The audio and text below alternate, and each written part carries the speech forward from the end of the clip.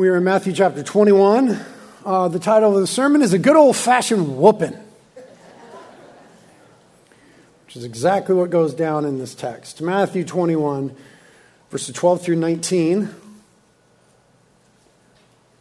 You remember last week we saw Jesus entering Jerusalem, a text often called the triumphal entry, but he came lowly and seated on a donkey. You remember that we studied all that. And now this is sort of the sequel or the continuance of that story. Matthew 21, starting in verse 12. Reading and teaching from the NIV. It says, Jesus entered the temple courts and drove out all who were buying and selling there. He overturned the tables of the money changers and the benches of those selling doves. It is written, he said to them, my house shall be called a house of prayer, but you are making it a den of robbers. The blind and the lame came to him at the temple, and he healed them. But when the chief priests and the teachers of the law saw the wonderful things he did, and the children shouting in the temple courts, Hosanna to the Son of David, they were indignant. Do you hear what these children are saying? They asked him. Yes, replied Jesus. Have you never read? From the lips of children and infants, you, Lord, have called forth your praise. And Jesus left them and went out of the city to Bethany, where he spent the night. Early in the morning, as Jesus was on his way back to the city, he was hungry. Seeing a fig tree by the road, he went up and found nothing on it except leaves. Then he said to it, may you never bear fruit again. Immediately the tree withered. This is God's word. Let's pray. Thank you, Lord, that this morning you've brought us into this place, your house, to meet with you, to hear from you, to experience you, to respond to you. Thank you, Lord, that this morning by your Spirit, you're giving us soft hearts as it pertains to your truth, your will, and your word. Thank you, God, that you will give us minds that comprehend. Thank you, Holy Spirit, that you are the teacher of all things. Help us to understand what Jesus is doing here and what it means for our world and our lives. And help us to respond faithfully to your word. Make us attentive now, excited and alive to your glorious truth. And we ask together that you would help me to teach humbly in a way that brings glory to Jesus. We pray it together. In Jesus' name, amen. Well, a good old-fashioned whooping here at Jesus. He's throwing tables and he's cursing trees. This is awesome. Sometimes you hear people talk about the Bible or about God, and you often hear them sort of mention, well, you know, it's a different God in the Old Testament than it is in the New Testament. They talk about the God of the Old Testament being all wrath, and the God of the New Testament, or Jesus, being all love. All wrath and judgment and all love and grace. But that is, we know, a misreading of Scripture. That's a misunderstanding of Scripture. There certainly aren't two gods, and he certainly isn't bipolar, and he doesn't change his entire being in the way he responds to humanity between the Testaments. The truth is that God has, and God is both of those things. God has wrath, and God is love. God judges, and God extends mercy and grace.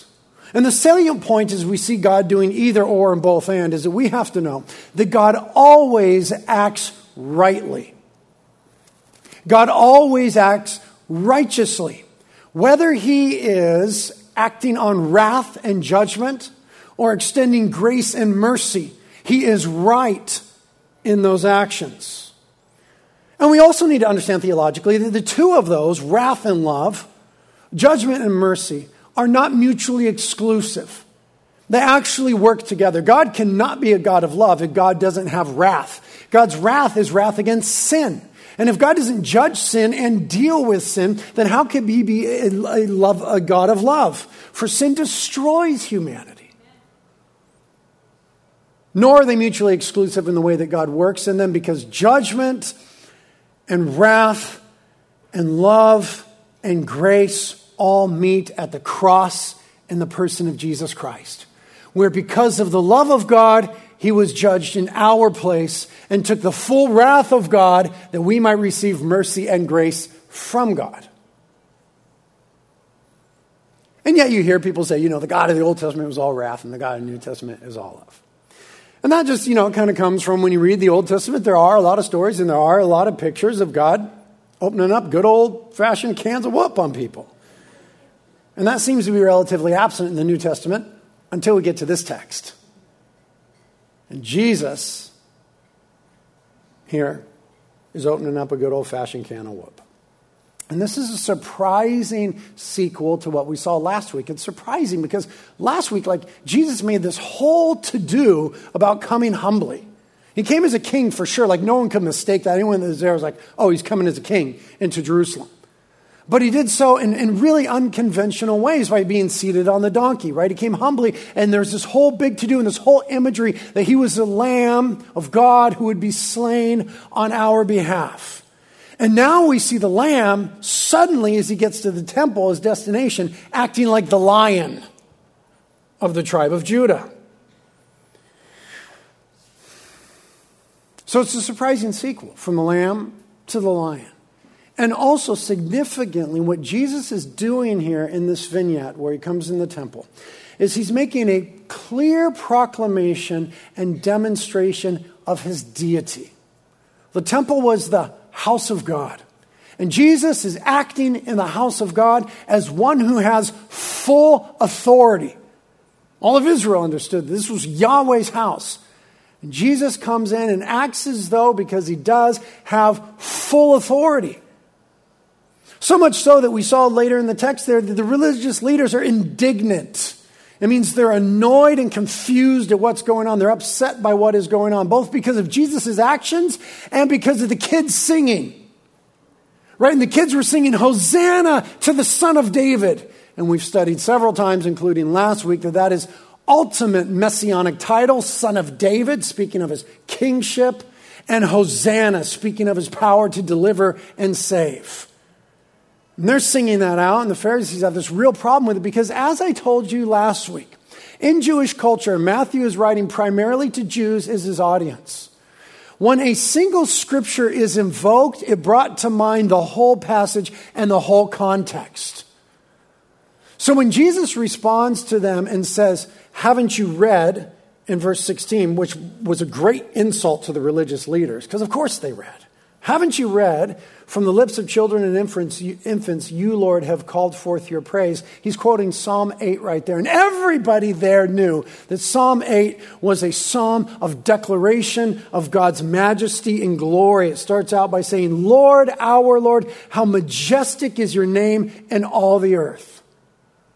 And so when Jesus invokes that psalm to answer his critics, he is clearly claiming to be the God about whom the psalm was written. And when he acts with authority in the temple, he was clearly demonstrating that he is the head over the household of Israel, the temple of God. So a little background about the temple in which he does this.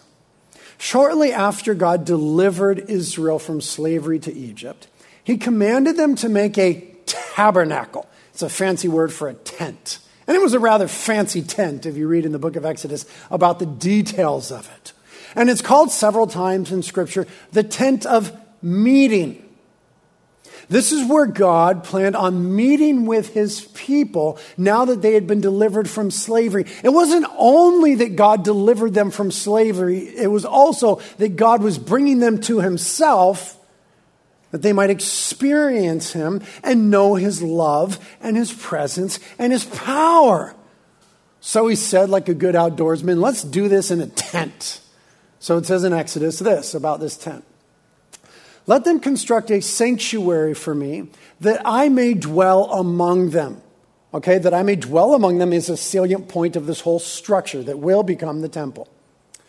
I will meet there with the sons of Israel. Right, that's God's intention. He wants to be with the people and he wants people to be with him. And it shall be consecrated by my glory. God says there that his presence will be there. I will consecrate the tent of meeting and the altar. I will also consecrate Aaron and his sons to minister as priests to me. So there was this sort of structure of service that developed around it.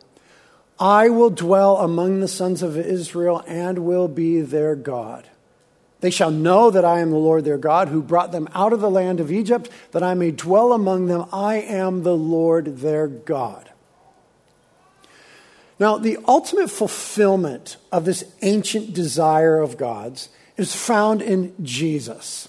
We read in John chapter 1, verse 14, it says that the Word became flesh and the Word dwelt among us. That word dwelt is the word tabernacle. He tented. He camped. He made himself present in the midst of us. So this was a foreshadow. This was the beginning of something greater that's experienced in Jesus when he draped himself in the tent of humanity and came to dwell with us. That's the ultimate fulfillment of it in Christ, who brings us to God. But this was the beginning of it, after it was ruptured first in the garden. Humanity was with God in the garden. Humanity sinned and rebelled. There came separation. There came slavery to sin, pictured by Egypt. There now becomes deliverance and communion. That's what God is doing here. Jesus is the ultimate fulfillment. He came and dwelt among us, same language. The ultimate fulfillment is in the book of Revelation, chapter 21, when it says that heaven and earth will become one. I saw a new Jerusalem coming down out of heaven, and God shall be among them, and they shall be his people, and God will be their God, and he will wipe away every tear. There'll be no more sorrow, no more crying, no more death. That is the ultimate fulfillment, the joining of heaven and earth with God's presence covering the earth like the seas. But at this time, it was just a little tent. And as Israel was wandering through the wilderness, it was meant to be in the middle of the people. Later on, it would find a permanent home in Jerusalem, and that's the temple that is in the story here. But for now, it was a tent. And when Israel traveled, the tent went with them so that God was always in their midst. And it was a worship structure. And the worship life of Israel involved a lot of things, but primarily it involved sacrifices and animal sacrifices.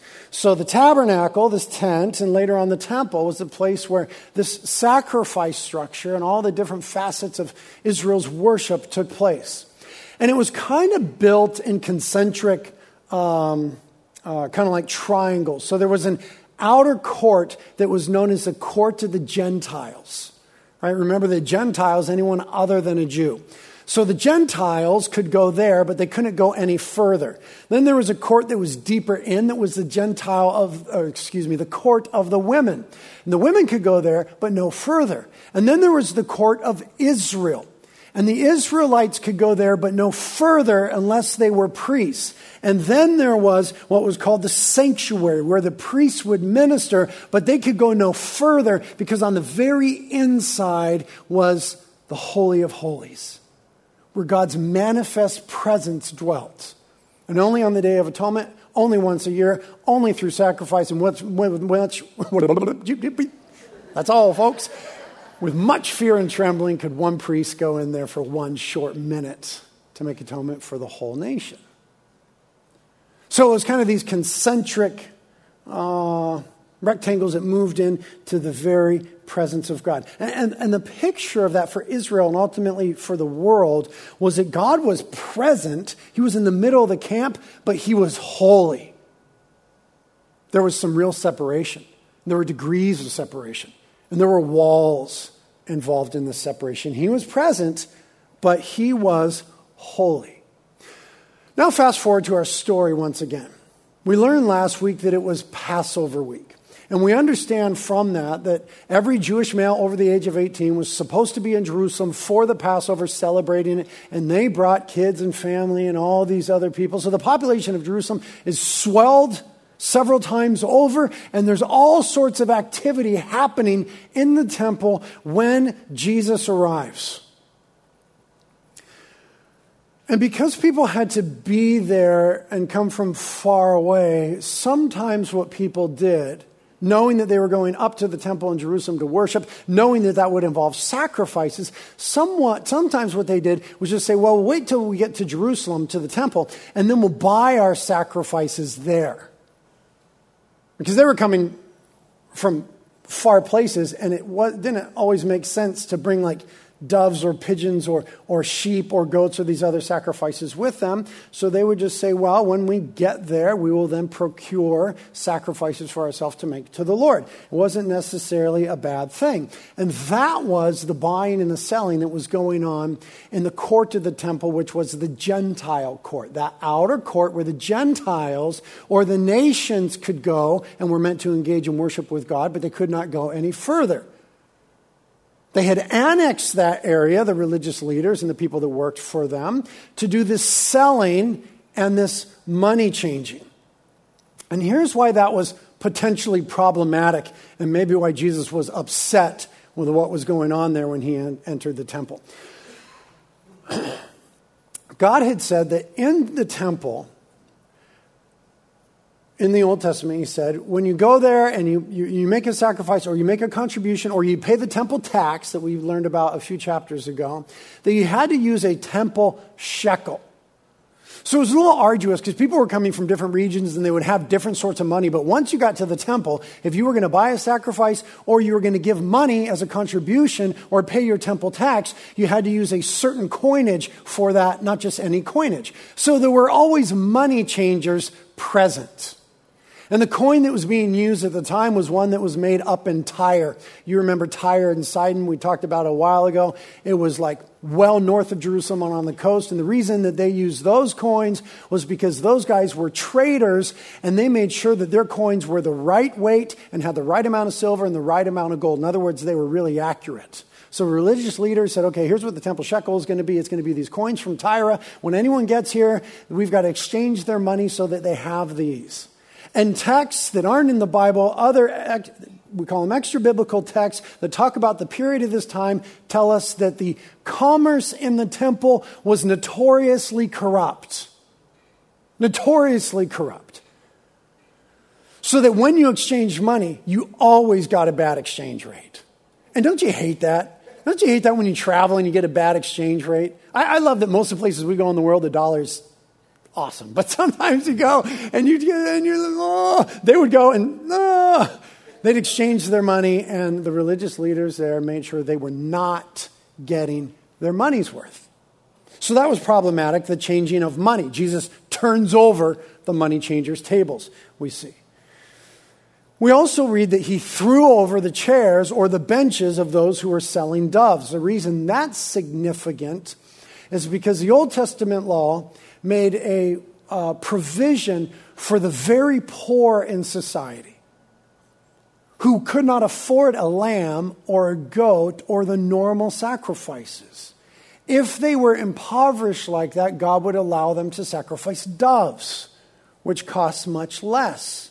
So the picture then of these people selling doves is that impoverished people were coming from far away. It probably took up everything they had just to bring their family to Jerusalem to supply for themselves to get there. And then they got to buy a sacrifice because that's just the way the Old Testament worship structures work. All they can afford is a dove. And again, extra biblical sources tell us that the temple commerce was notoriously corrupt. So you know that was a $20 dove.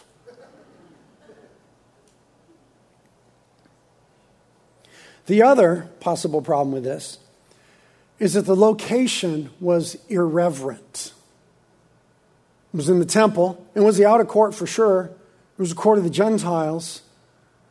But the location was irreverent and inconsiderate and probably prohibitive for sincere worship and a beautiful worship experience in the entire temple as the noise of haggling and buying and selling spilled throughout the various courts. So Jesus walks into this scene and he is upset. We don't often see Jesus act like this. He's throwing over tables. He's overturning chairs. And notice it doesn't say that the guys got out of their chairs before Jesus overturned them. This is different Jesus. This is like good old-fashioned Jesus. This is Old Testament type Jesus. Literally throwing over tables, money flying everywhere. Throwing over chairs, perhaps doves flying, chaos. There's thousands of people gathered at the temple at that moment. Jesus is literally throwing furniture around. This would have been absolute chaos. And then Jesus does what God always does. He explains why he's acting with wrath and in a judgment sort of way. Jesus does what God always does. He's explaining why he is acting in such a way. And we see that in verse 13. It is written, he said to them, my house will be called a house of prayer, but you are making it a den of robbers. My house shall be called a house of prayer, he says. Now, Matthew doesn't include a detail here that all the other Gospels include, and that's in the original text that's being quoted there. He's quoting Isaiah 56. We'll get there in a moment. But the other Gospels in the original text in Isaiah say, my house shall be a house of prayer for all the nations, Gentiles, non-Jews. And this was the court of the Gentiles, remember. And perhaps Matthew doesn't include it for two reasons. Number one, Matthew is writing to a predominantly Jewish audience, and I already told you that when you invoke a certain passage in the Jewish mind, it would bring to mind the whole passage. So it perhaps doesn't need to be said to his original Jewish audience to which he's writing. But secondly, Matthew is being exceptionally punctiliar or succinct or sort of short-winded here in this whole section. He's leaving out chronologies. He's leaving out details that Mark, and Luke, and even John include. He's just like moving through this part really quickly. He obviously wants to get to the cross. That's the big deal in his mind. So for those reasons, he doesn't mention for all nations. But Jesus is certainly invoking the idea in this court of the nations, of the Gentiles, my house shall be a house of prayer for all the nations. So that court was specifically set aside for non-Jews to be able to come and seek the God of Israel. And we know that that happened throughout history. Throughout history, there were people who joined themselves to Israel and the God of Israel. Ruth comes to mind, doesn't she? Rahab comes to mind, doesn't she? Cornelius comes to mind, doesn't he? The woman up in Tyre and Sidon. So, this was a place set aside where non-Jews could come and seek and worship, sacrifice to, experience, draw near to God. That's what it was set aside for, by God. This was God's idea, not anybody else's idea. My house shall be a house of prayer for all the nations. When we think about prayer here, I want us to think about it in the sense that I think it's intended in the original text and in this text. It's not so much as the act of prayer that we always think of, but merely as the broader idea of worship and drawing near to God. The temple was the place where you would worship and draw near to God. There is, of course, the element of actually praying as we do, and we'll get more to that next week and talk about that more next week. But just the idea, Jesus is saying, my house should be a place where people can draw near to me, commune with me, hear from me, give to me, and experience me. Where something real will happen in the exchanges going on. I mean, he wasn't fooling around when he said back in Exodus, I want to meet with my people. But we know that from the very beginning, it wasn't only his people, but it was all the people. God had a plan for the whole world. So let's go look at the original text that Jesus is quoting from the prophet Isaiah, written 700 years before in chapter 56, and we'll see that reflected there. God speaks to Israel and says at this time, be just and fair to all. Do what is right and good. For I am coming soon to rescue you and to display my righteousness among you. Pause right there. That's a prophecy about his ultimate coming. And John the Baptist was meant to do that very thing, right? He was calling Israel to repentance, to do right, because Jesus, their deliverer, was coming. Verse 2. Blessed are all those who are careful to do this. Blessed are those who honor my Sabbath days of rest and keep themselves from doing wrong. Now look. Don't let foreigners, he's speaking to Israel. Now he's going to talk about foreigners, Gentiles, the nations. Don't let foreigners who commit themselves to the Lord. Pause right there. That's what I told you has always happened throughout history. Certain Gentiles, foreigners come and say, I want to be involved with this God of Israel. So he's warning Israel. Don't let foreigners who commit themselves to the Lord say, the Lord will never let me be a part of his people. See what's going on there? He's making sure that Israel gets that there's a provision for the whole world in God's salvation. Then he goes on to say, I will also bless the foreigners who commit themselves to the Lord, who serve him and love his name, who worship him and do not desecrate the Sabbath day of rest, who hold fast to my covenant, right? Those who are seeking God, as people would have been in the court of the Gentiles. Verse 7, I will bring them to my holy mountain of Jerusalem. The holy mountain of Jerusalem is the temple that we're talking about. And will fill them with joy in my house of prayer. There's the phrase that Jesus quotes. And there's the promise that Jesus is invoking. That people who were far off and perhaps thought that they could never be connected to or accepted by God would be able to come into God's house and find joy as they communed with him. I will accept their burnt offerings and sacrifices because my temple will be called a house of prayer for all nations. There's the full quote. For the sovereign Lord who brings back the outcasts of Israel says, I will bring others too, besides my people Israel. Now, as we've learned throughout the book of Matthew and throughout our study of Scripture, that's not a new thing. That's what God always intended to do. There would always be those who were included in the promises that God gave to Israel. Here they're called foreigners, and they're called other. And there we see a picture of all the nations being brought into God's promises to Israel, and hence we see a picture of the church, which does not replace Israel, but is brought into the promises that God made to Israel to be part of God's people and part of God's plan. That from the beginning, he said, would always include both Jew and Gentile. All the way back in the Abrahamic covenant in Genesis 12 and forward, God said to him, in you and in your seed, all the families and nations of the earth will be blessed.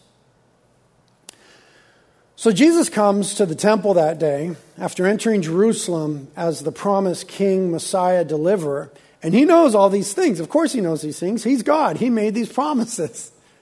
The people should be able to come that were previously separated from him, apart from the promises of Israel, and enter into worshiping, praying, experiencing, knowing him. When Jesus got to the temple that day, he should have seen a fulfillment of these promises that God made to and through his people Israel. But instead he saw that this ancient desire of his was being hindered at that moment rather than fulfilled by what he called robbers. My house shall be called a house of prayer, but you are making it a den of robbers or a den of thieves. Now, when Jesus says that, he's quoting another Old Testament passage that they would have been familiar with from the book of Jeremiah. And God wrote this to Israel through the prophet Jeremiah when they were being hypocrites. When they weren't acting like God's people. They were God's people. They were his special possession, and God had done special things among them, and God had given them instruction, but they weren't living like God's people. But they were doing this interesting thing of excusing themselves from the way that they lived during the week because of the temple that they went to on the weekend.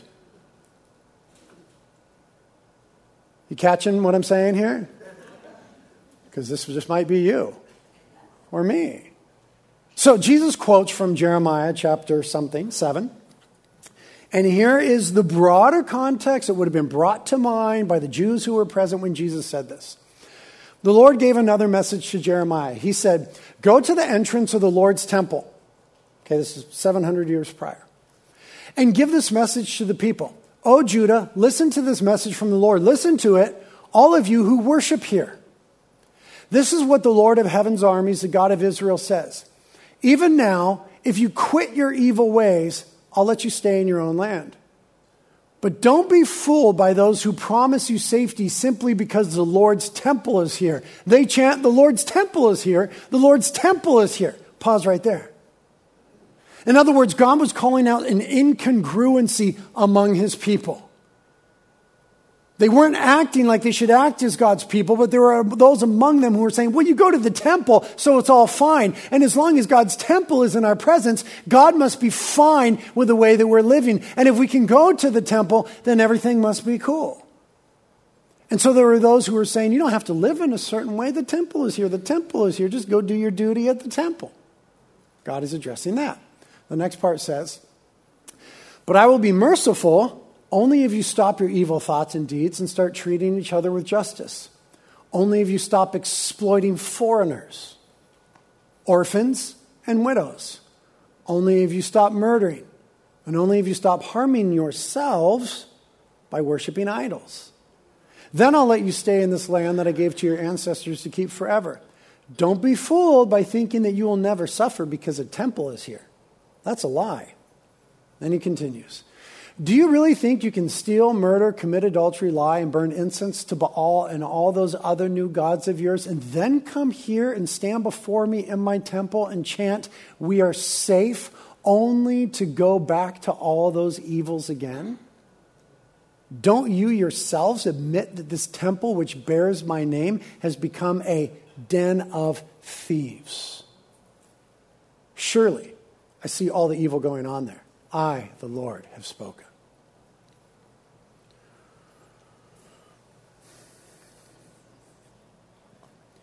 So Jesus, in a sentence, grabs these huge, giant truths and promises and rebukes to Israel and combines them in the thoughts and the minds of his Jewish audience.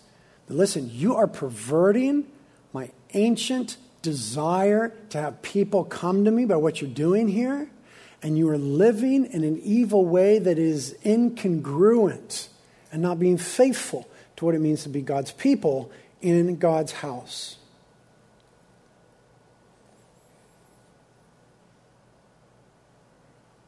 And I don't know, this was written a long time ago, but it doesn't feel that different than what I might find God saying to me on a regular weekly basis. I think it's not that different from what we find in sort of popular Christianity. You know, we feel like we go to church and we do our duty, and I was in the house of the Lord, and I said some things, I did some things, and then we go out and we live in a way which is incongruent with who God is and his love for us and his truth and his word and what he's revealed to us, and we excuse ourselves because of our church attendance and involvement. This is really close to touching on that. And Jesus is bummed out. He's throwing tables and chairs around. And then he picks on a poor old tree. Right? This is the text starting in verse 18, which is connected in idea. Early in the morning, as Jesus was on his way back to the city, he was hungry. Seeing a fig tree by the road, he went up to it, but found nothing except leaves. Then he said, may you never bear fruit again. Immediately the tree withered. Now, this is not Jesus ultimately frustrated that he can't fulfill his hunger and cursing trees. We know a little more than that. This is Jesus doing what God's prophets had often done, acting out a living parable.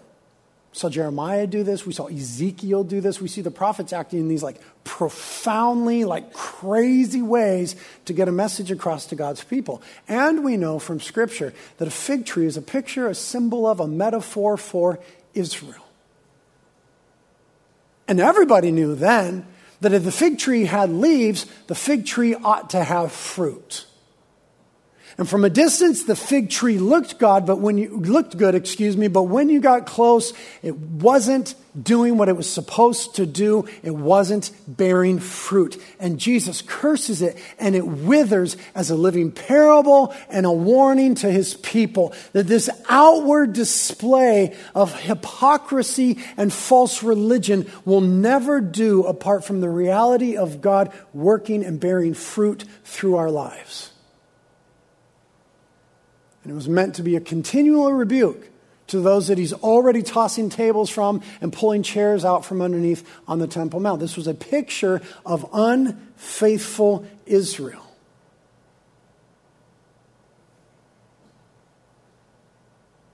But we can't just say, well, that was Israel. I mean, we have to realize here that we are warned.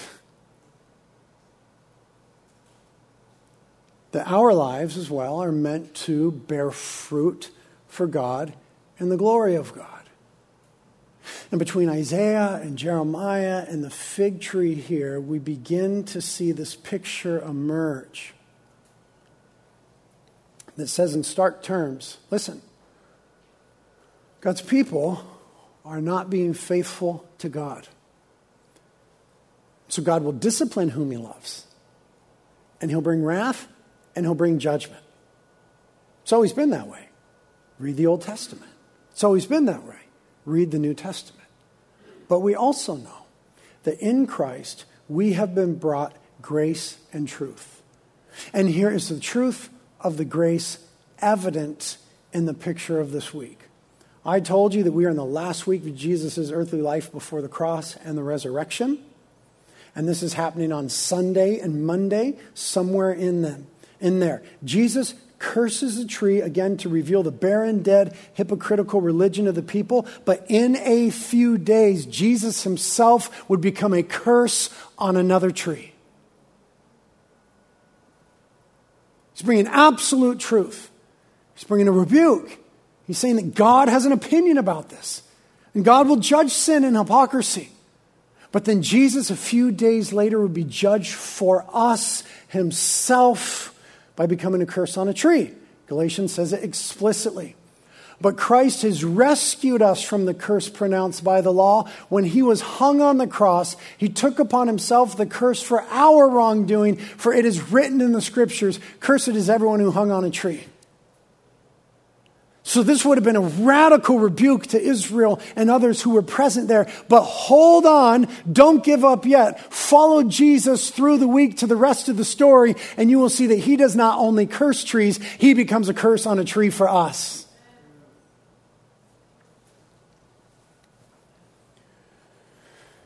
And what was going on with the crowds in the court is that they were being ripped off by religion. And particularly those who were being ripped off were those who were furthest away. I told you the Gentiles could go that far and no further. And there were lots of walls between them and the manifest presence of God. But even the space that they had was being filled with this dishonest commerce and this busyness and this crowdedness and this cacophony of action going on. So what Jesus will do in a few days, if you hold on, if you follow him, if you stick with the story, is in a few days, Jesus will, through the cross, remove every single wall of separation once and for all. You will remember that when Jesus died on the cross from John chapter 19, the veil of the temple was torn in two from top to bottom. That wall that separated everybody from the holiest place was torn in two. Jesus through the cross would bring down every wall that separated all of humanity and every nation from him. Peter wrote about it clearly when he said, "For Christ also died for sins once and for all, the just for the unjust, so that he might bring us to God." See how Jesus is acting as the ultimate fulfillment of the ancient longing of God to be with his people? There was some structure around it. And it communicated that God wanted to be with his people, that he was in fact present among his people, but he was holy. And there was some real separation between a holy God and rebellious sinners. But Jesus, through his flesh, becoming a curse, taking God's judgment and wrath for us on the cross, the tree, removes the wall of separation that we might be brought to God. And the author of Hebrews wrote then and said, "Therefore, he is able to save forever those who draw near to God through him," Jesus, "since he always lives to make intercession for them. For it was fitting for us to have such a high priest, holy, innocent, undefiled, separated from sinners, and exalted above the heavens." So there the author is exhorting us to take advantage of the fulfillment of God's ancient longing and desire to be with him through the fulfillment of Jesus. Whoever lives to make intercession for us, we often think that means that Jesus is praying for us in some way, and maybe that's true, but I think what it means is to plead the case, as the word intercession means. It means that before God's throne day and night, Jesus bears the wounds of the curse on the tree. He bears the wounds of the betrayal of those who are his friends. He bears the wounds that met the wrath and the judgment of God.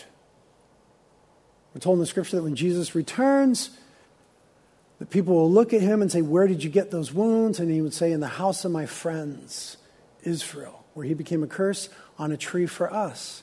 And so that every time the devil accuses us and condemns us, Jesus makes intercession for us. Every time God's wrath and judgment is justified, Jesus makes intercession for us. So that through his wounds, through his death on the cross, we can always draw near to God. Christ has brought us past the court of the Gentiles, past the court of the women, past the court of Israel, past the inner sanctuary, into the Holy of Holies. So the author of Hebrews would also write, "Let us therefore draw near with confidence to the throne of grace." Because Jesus took our place on the cross. And he brought near those who were far off. And you know what he also did? Is he also removed what was going on in that court of the Gentiles that day, just the hindrances to meeting with God. I mean, the nations were meant to go there and experience God. But all this crooked stuff was going on there, so there was this real hindrance and this difficulty. But in a few days, Jesus would bring those who were far off and couldn't, through that system, ever feel like they were near. He would bring them near by making the two one. Last passage we look at, Ephesians. It's rather theological and heavy, but you'll get it. In those days, you were living apart from Christ.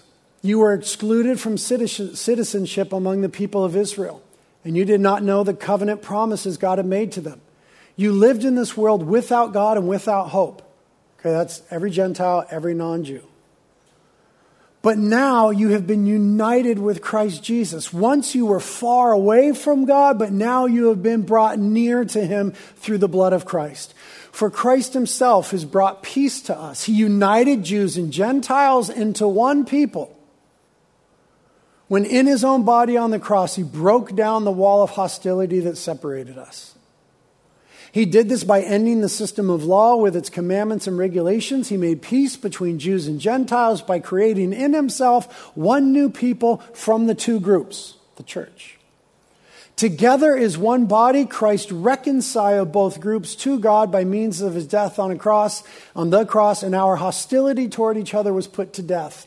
He brought this good news of peace to you Gentiles who were far away from him, and peace to the Jews who were near. Now all of us can come to the Father through the same Holy Spirit because of what Christ has done for us. So now you Gentiles are no longer strangers and foreigners. You are citizens along with all of God's holy people. You are members of God's family. Together, we are his house, built on the foundation of the apostles and prophets, and the cornerstone is Christ Jesus himself.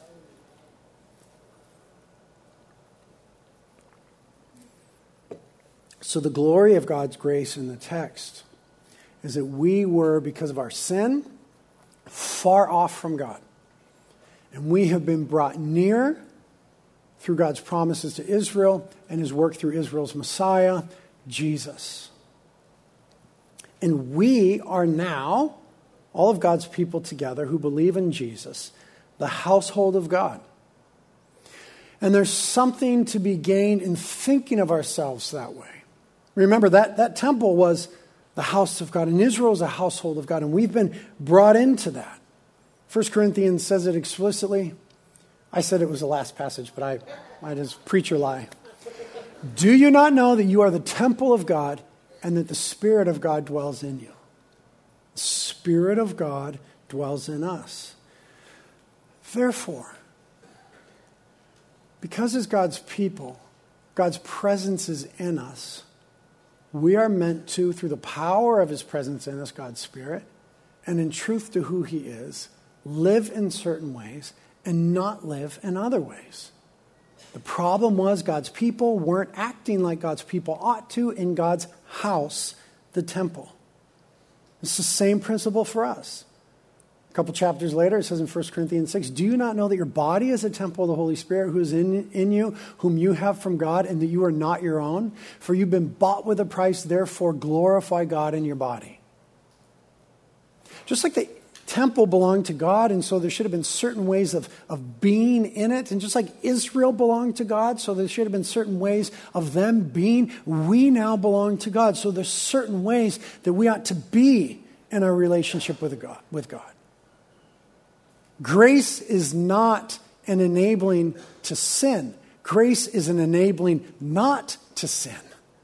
We have not only been delivered from the penalty of sin, we have also been delivered from the power of sin. And we have something far greater than Israel ever had. We have become the household of God with God's Spirit dwelling in us. So we have real power to be God's people.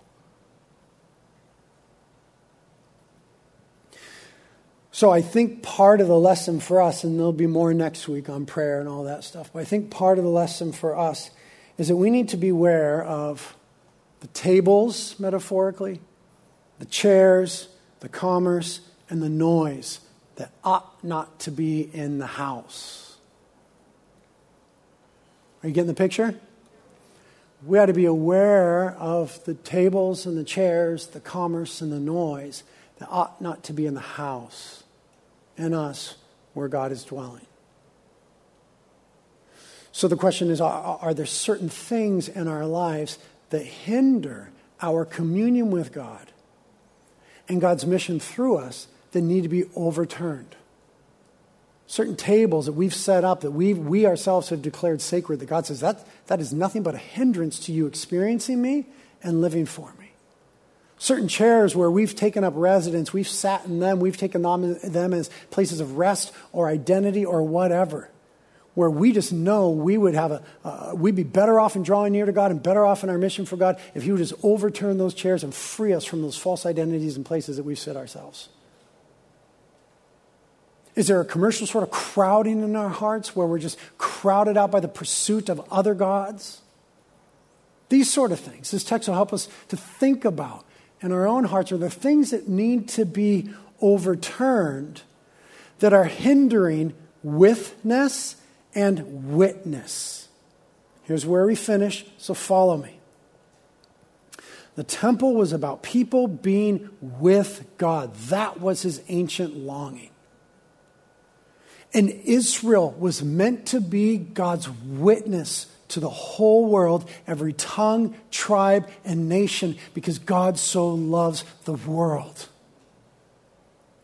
Are there things in our lives, tables, chairs, commerce, other concerns, that are hindering our witness and our witness? That's why Jesus was mad at Israel in the temple.